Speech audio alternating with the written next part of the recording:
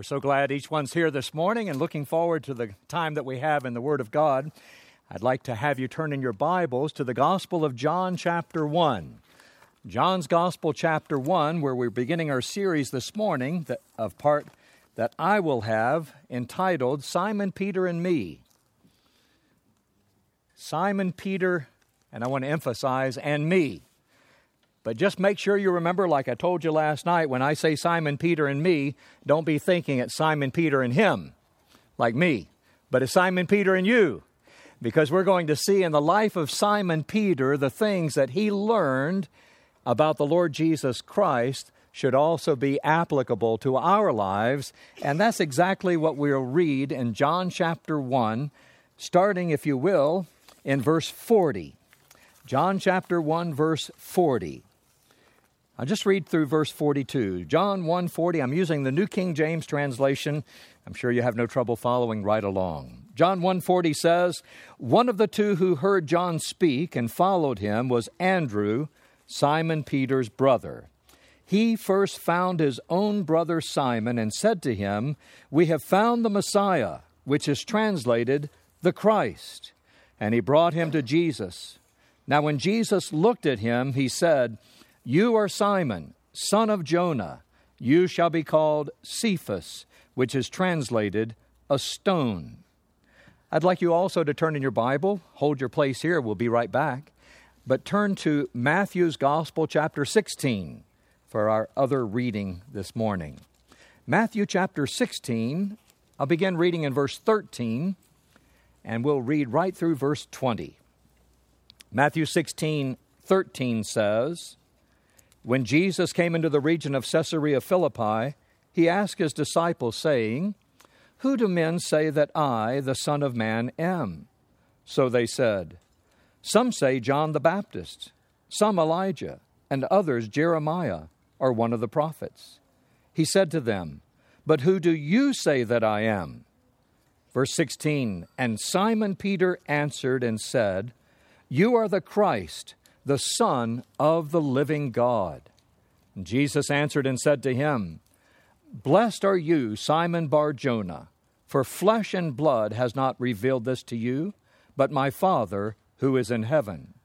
And I also say to you that you are Peter, and on this rock I will build my church, and the gates of Hades shall not prevail against it.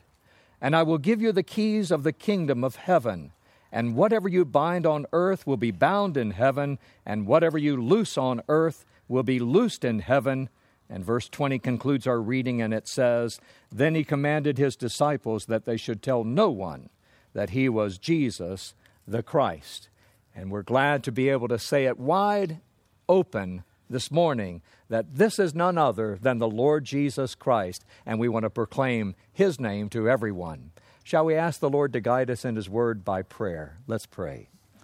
Our blessed Father, once again we bow in your presence and we thank you for our Lord Jesus Christ. There's none like him. And the things that Simon Peter learned about him, Lord, we want to learn these things as well. We ask that you would guide us in your word this morning. In his name, amen. As I mentioned last night, the great thing about the study of the Word of God is you can learn from the experiences of others, and you can gain all the benefit without the embarrassment, especially when it comes to a man like Simon Peter, one that we all like to identify with in different times, especially when we make a mess of things. But like one brother told me, he said, if you're going to compare yourself to Simon Peter, why not pick the day of Pentecost when he stood up and preached and 3,000 were saved, instead of all the blunders that he made that we often like to identify with? Well, we're going to start this morning looking at a number of junctures or intersections in the life of Simon Peter as he intersects with the Lord Jesus Christ and learn the lessons of life through Simon Peter. But we start this morning with an introduction. Now, I just have to clarify. I don't mean an introduction to the messages of the series. I mean an introduction when Simon Peter met the Lord and the Lord met Simon Peter. I got to tell you, they got off to a rocky start. I'll explain that a little bit more as we go. But you know how introductions are supposed to go. Hi, I'm Rex. pleasure to meet you. And in response, the person you're meeting says, hello, I'm Keith. And so it works out in a two-way conversation, each one introducing themselves. But the introduction between the Lord Jesus and Simon Peter is very awkward. It's the exact opposite. And you'll see as we look in these two portions, as I've read already in John chapter 1, go right back there with me, and we see the first side of the introduction that got off to a rocky start as Simon Peter meets the Lord Jesus. Look at what we read. In verse 40, John chapter 1, verse 40, we read, one of the two who heard John speak and followed him was Andrew, Simon Peter's brother. Verse 41 tells us he first found his own brother Simon. And I just want to pause there for a moment. Think of each word that I've read, or each phrase, and take it personally to your heart. Speaking of Andrew, having met the Lord, he, together with John, he goes to tell Simon Peter, his brother, and it simply says this in verse 1, he, that's personal, isn't it? Do you remember what it was like when you first trusted the Savior as your very own? Who did you want to tell? You go to the person that you're the closest to, I have no doubt. Perhaps a brother or sister in your family, or perhaps your parents, or perhaps your best friend, someone who's personal with you. And Andrew did the same. I thank God for Andrew, don't you? He's a good example of an evangelist and a person who has the lost as a burden on his heart. He, that's personal. The next word in verse 41 is first. That's urgency. You don't want to put it off. You think of somebody right now that you want to witness to, and you want to win to the Lord, not just witness like feeding the fish, but you want to make the catch and bring them to the Savior. There has to be an urgency about it. And it says, he first. That's personal. That's urgent. And then it says in verse 41, he found. Now, that takes some diligence. He was looking for the lost and made careful search until he found his own brother Simon. And we see that phrase, his own brother. Now that's Simon Peter, the one that we're going to learn a lot about. And so making this introduction, Andrew has a pivotal role in introducing Simon Peter, as he says in verse 41, we have found the Messiah, which is translated the Christ, or the Anointed One, the Messiah. And in verse 42, here's what we read. And he brought him to Jesus. That's how you do an introduction, isn't it? Now, when Jesus looked at him, he said, you are Simon. Do you see how awkward this introduction is?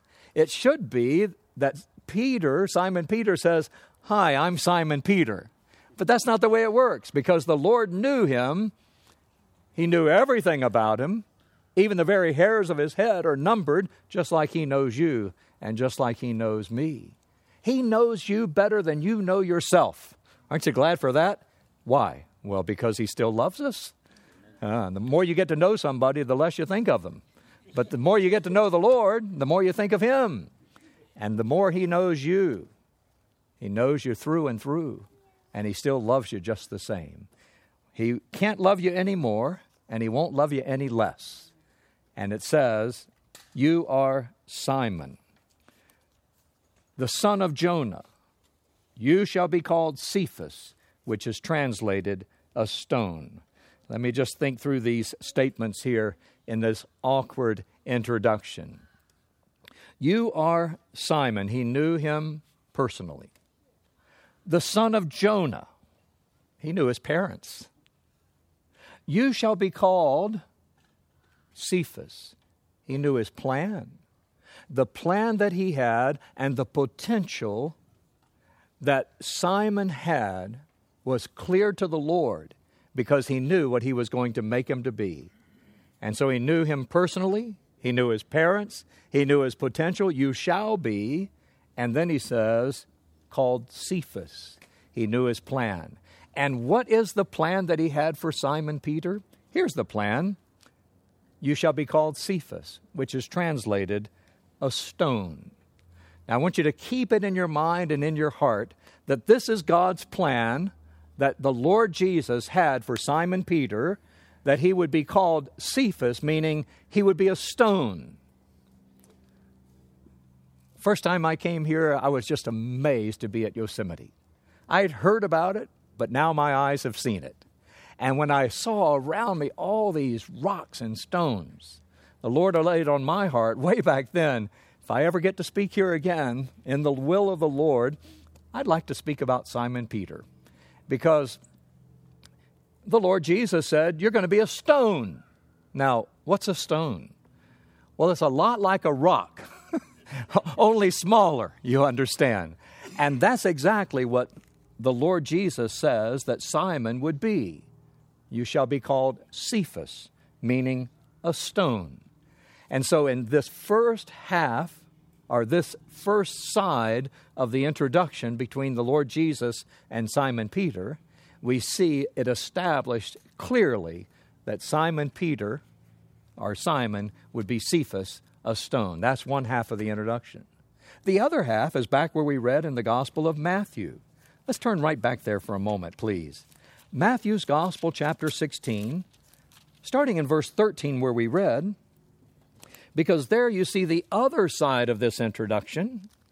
And then once we get the introduction established, and Simon knows the Lord, and the Lord makes it clear that he knows Simon through and through, we're going to see that starting or the beginning of the work to work in Simon what is well-pleasing in his sight to make him what he wants him to be.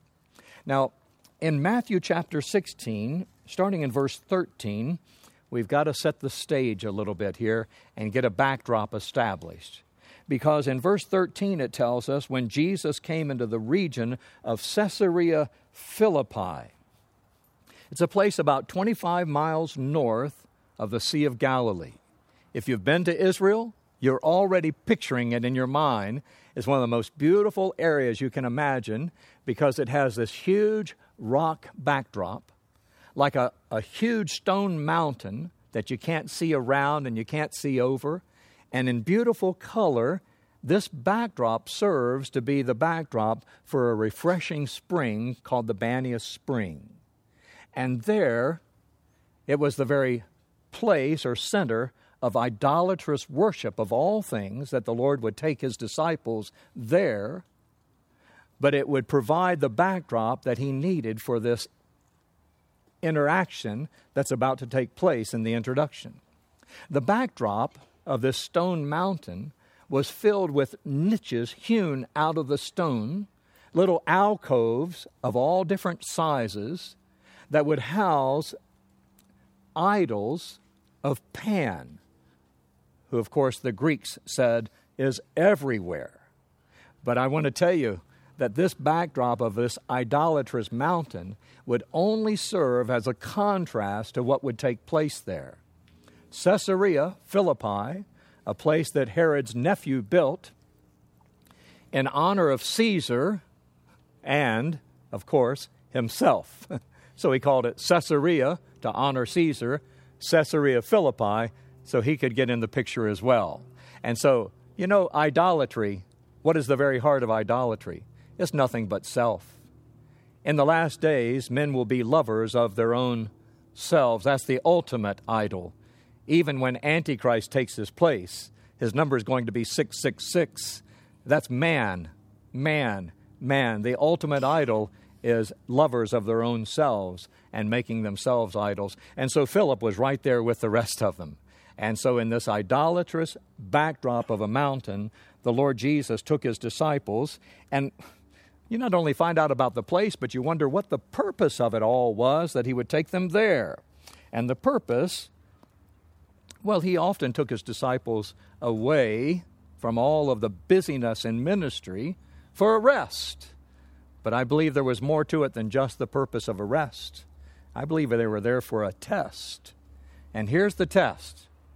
In verse 13, the last half of the verse, we read the test question. Who do men say that I, the Son of Man, am? Now, as far as questions go, it's an indirect question. I like indirect questions, don't you? Because if you get an indirect question, it doesn't matter how you answer it. It's the direct questions that are a little bit more convicting. I believe that one of the best ways to be a witness to someone is to try the indirect approach leading up to the direct point that you're going to zero in on their need for the Savior. And the Lord Jesus Christ, He's masterful, isn't He? Because He's the Master. And He asked the indirect question, who do men say that I, the Son of Man, am? Now, it's open season for any kind of answer, isn't it? Because surely you could say almost anything that you've heard what other people say. And so they had quite a long gamut of answers to the indirect question of what the Lord Jesus had just asked. Look what He said. Some say you're John the Baptist. Others say you're Jeremiah. Some say you're Elijah. Some say you're one of the prophets, or that one prophet that was promised by Moses that would come. And after that indirect question, the Lord Jesus saying, who do men say that I, the Son of Man, am? He had a further question. And this is where He moves to the direct question. Now that's where you get to squirm a little bit. It's the direct question that always gets me. I have a habit. I didn't realize I had a habit of it until I got a hole in my right shoe. And it was right under my big toe. Well, we're really being personal here, aren't we? I noticed I had a hole in my shoe under my big toe, so I took it and got it repaired. I'm too cheap to buy new shoes. And, about 2 years later, I had another hole, the same place, same shoe, under my right toe, my big toe. I took it back to the shoe repairman, and he said, how do you do this? I said, I don't know, but I'm going to try to figure it out. It wasn't long after that I was enjoying some good fellowship with a Bible teacher that I esteem very highly, and he was asking me some questions, and I realized what I was doing. I was digging in my right toe. The pressure's got to come out somewhere, and I was rubbing a hole in my right sole, not S-O-U-L, you understand, the sole of my shoe, because it was such a direct question, I was afraid I'd get it wrong. And we are oftentimes put on the spot. But when the Lord asks the direct question, there's no getting out of it. You can squirm, you can drive your toe down into your shoe if you want to, but eventually you've got to face the question. And here's the direct question, but who do you say that I am? That's the question that will determine your eternal destiny. What will you do with Jesus? Neutral you cannot be. One day your soul will be asking, what will He do with me? Because what you think of Christ is going to determine where you spend eternity, how you live, how you think, everything about your life. It is such a direct, pointed question that there's no escaping it, no sidestepping it. You've got to meet it face on. I know what it means, and you do too if you know the Savior, to be under conviction by the Spirit of God who is driving home that question. Who is this one, the Christ? What do you think of Him? And until you answer that question, you have no peace in your heart. And only the answer that comes from that question, as Simon Peter gives it, will give you peace in your souls. And we know that, don't we? And we thank God for it. I wonder, someone here today may not have settled that question and answered that question to know He is the Christ, the Savior of sinners, and taken Him for your very own. This is the time to do that. There's an urgency about it. Don't wait for the Tuesday night gospel meeting or the Thursday night gospel meeting. Right now where you are at, you can settle that matter that will determine your eternal destiny simply by recognizing He's the Christ, I'm the sinner, He's the Savior who died for me, and you can receive Him as your very own personal Savior. Wouldn't that be great to do today? The Bible says today is the day of salvation. Now is the accepted time. So don't put it off. Simon Peter answered the direct question in the right way. And here's what he said. In fact, it's more than just an answer. We call it the confession, meaning that he states with the same words of God who the person of the Lord Jesus is. Notice it, please, Matthew chapter 16, verse 16. And Simon Peter answered and said, You are the Christ, the Son of the living God. What a statement. What an answer. What a confession. Clearly stated, Simon says, You are the Christ, the Messiah, the Savior, the Son of the living God. Now you have two grand titles for the Lord Jesus in this portion, don't you? Who do men say that I, the Son of Man, am? That was his favorite title for himself. In fact, in the New Testament, you see him refer to himself as the Son of Man about 80 times. Compared to the other titles, we also say he's the Son of God, and that's completely right. But he likes to call himself the Son of Man. Now, sometimes we might think the Son of Man is dealing with his lowliness or his meekness, but I want to tell you, the Son of Man is used in every different way, whether it's speaking of the meekness or the lowliness or humility of Christ, or whether it's speaking of the exalted glory of his person. He speaks using that title of himself whenever he's dealing with man. And in his relating with man, he shows us what God is like. He's the Son of Man, the Son of Man who had no place to lay his head, though the birds of the air have nests and the foxes of the earth have holes. The Son of Man hath nowhere to lay his head, but there on the cross he laid his head. But when he was challenged as to his identity, are you the Christ, the Son of the living God? He said, hereafter you'll see the Son of Man coming in the clouds of heaven and glory around him. You see him coming to this world as the one who is over all, the Son of Man, but he's also the Son of the living God. Amazing, isn't it? That God became flesh and came and dwelt among us, and we beheld his glory, glory as of the only begotten of the Father, full of grace and full of truth. You are the Christ, the Son of the living God. Did you catch the other side of the introduction? You are Simon. That's what we read in John. You are the Christ. That's the other side of this introduction. But he did get off to a rocky start, didn't he? How rocky was it? Well, let's look at verse 17. Matthew chapter 16, verse 17. Jesus answered and said to him, Blessed are you, Simon Bar-Jonah. Now, that's very similar to what he said in John chapter 1. You are Simon, son of Jonah. That's what Bar-Jonah means. Bar just means the son of. Like Timaeus, we call him Bartimaeus, the son of Timaeus. I don't know why we don't call him Bartimaeus. But the blind man that we met, his father was Timaeus, and he was Bartimaeus or Bartimaeus. He was the son of his father. Here's Simon Bar-Jonah, the son of Jonah, just like we read in John chapter 1. But look at this. For flesh and blood has not revealed this to you. In other words, your daddy didn't tell you this. It wasn't Jonah, your father, flesh and blood, who told you this, because you don't get the wisdom that comes from God from man. It won't come from flesh and blood, no matter what academy you may attend, no matter how many degrees you may have after your name. The knowledge or the wisdom of who God is doesn't come from the agency of man, not flesh and blood, but from my Father who is in heaven.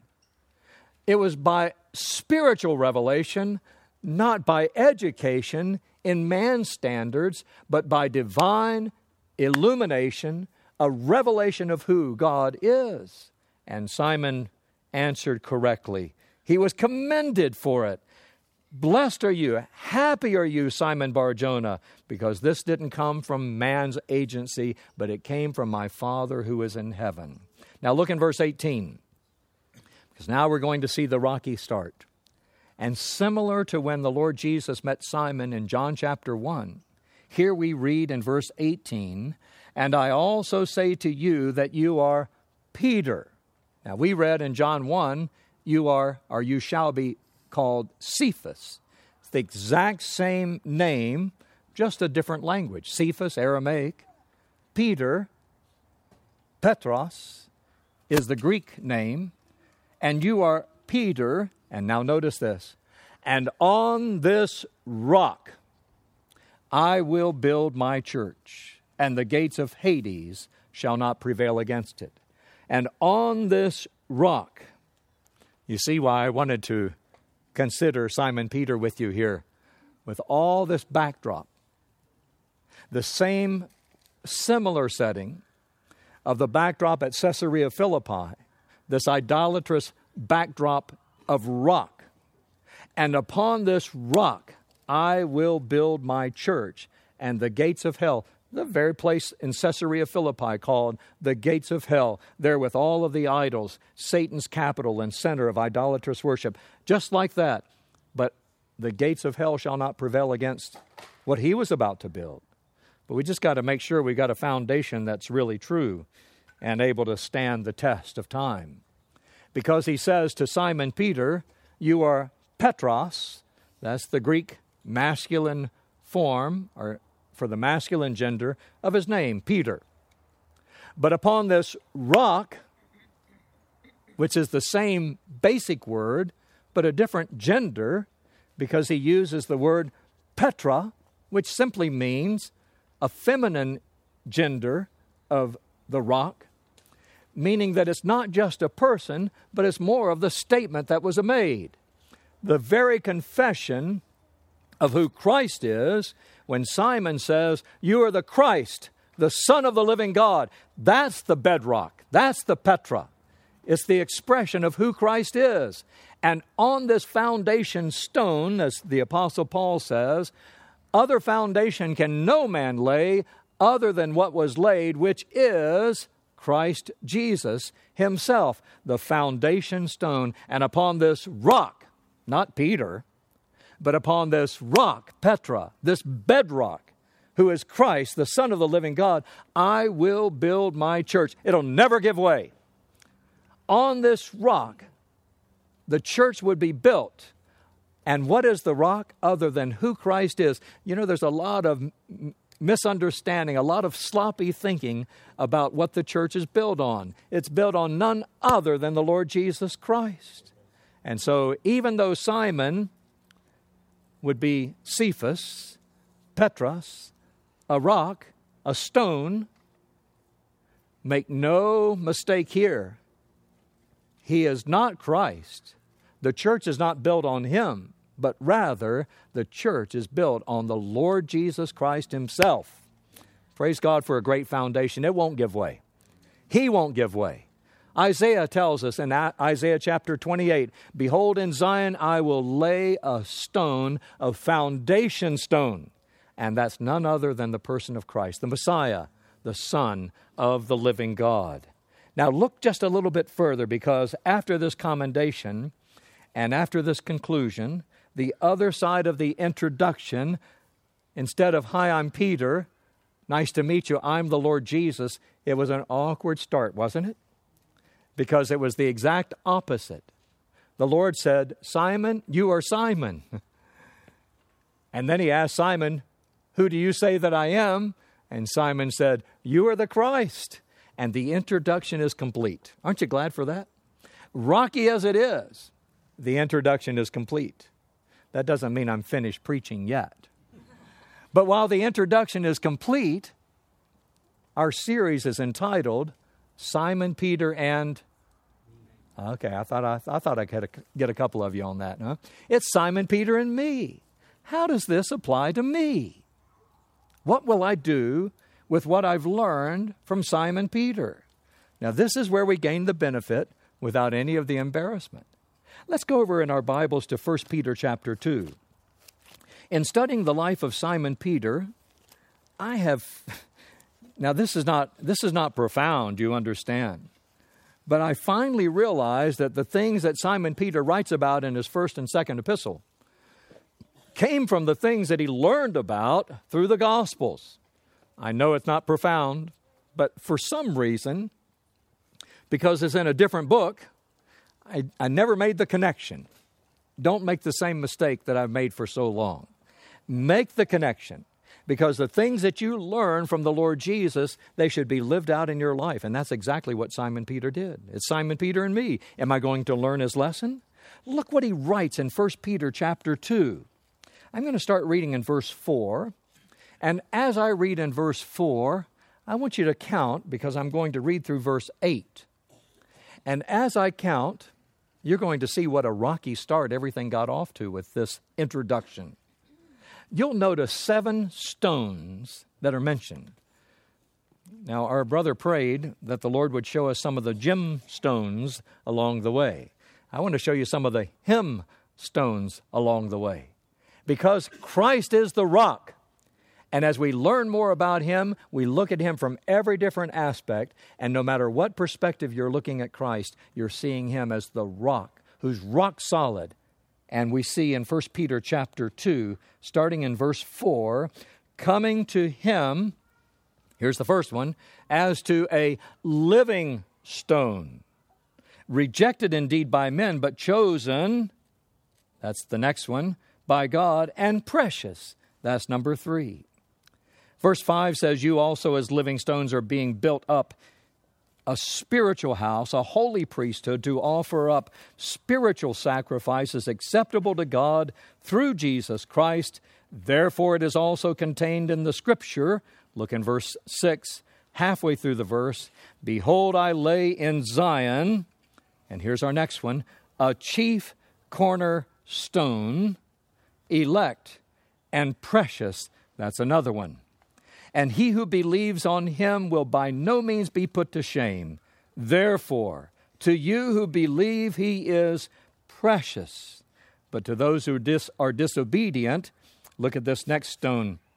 The stone which the builders rejected, he is the rejected stone, has become the chief cornerstone and a stone of stumbling, and then lastly, and a rock of offense. Christ is the living stone, the chosen and elect stone, the chief cornerstone, the precious stone, the rejected stone, the stone of stumbling, the rock of offense. Brother John Bramhall used to say, Christ is the rock. Any other rock is a sham rock. Don't fall for it. Only Christ is the rock, and he's the one that has filled our vision today. Looking at him through the eyes of Simon Peter, we see Christ as the rock, the one in whom is all God's delight. But here's my question. You notice verse 4, coming to him as to a living stone. Now look in verse 5. You also as living stones. What is a stone?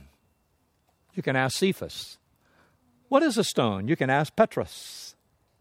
What is a stone? Well, it's a lot like a rock, only smaller. Peter was just a little pebble or a little stone. But that stone resembles the rock, even Christ. And that little stone would be like Christ. Here's the point. All that God had intended for Simon Peter, he intends for you and for me. That as he began at the introduction we had with him, he who has begun a good work in you will complete it until the day of Christ. And what is it? Well, it's an answer to the prayers that I heard prayed this morning. That the Lord would conform us to be more and more like Christ. You are Simon. You shall be, all the potential is there for you and for Simon and me. You shall be called Cephas, a stone. And what he began in Peter's life, we see it lived out through the rest of the Word of God, as we're going to see in our study. But what he began in your life, he's making you more and more like the rock, like Christ. And we're becoming more and more Christ-like until that day we see him and we'll be like him. And we'll be with him forever. Now, just by way of closing application, don't be a stumbling block. Be a stepping stone. Don't cause people to trip over you and miss him. be a stepping stone that draws people closer and closer to Him. As we just consider Simon Peter and me, shall we pray? Our Father, as we bow in your presence, we thank and praise you for the Lord Jesus Christ, who is all your delight, and in Him you have begun a work through Him to make us more like Him. We pray, O Lord, that you will take the things we've read in your word, let them have their perfect way in our lives to make us more like our Savior, that rock, even Christ, for it's in His name we pray. Amen.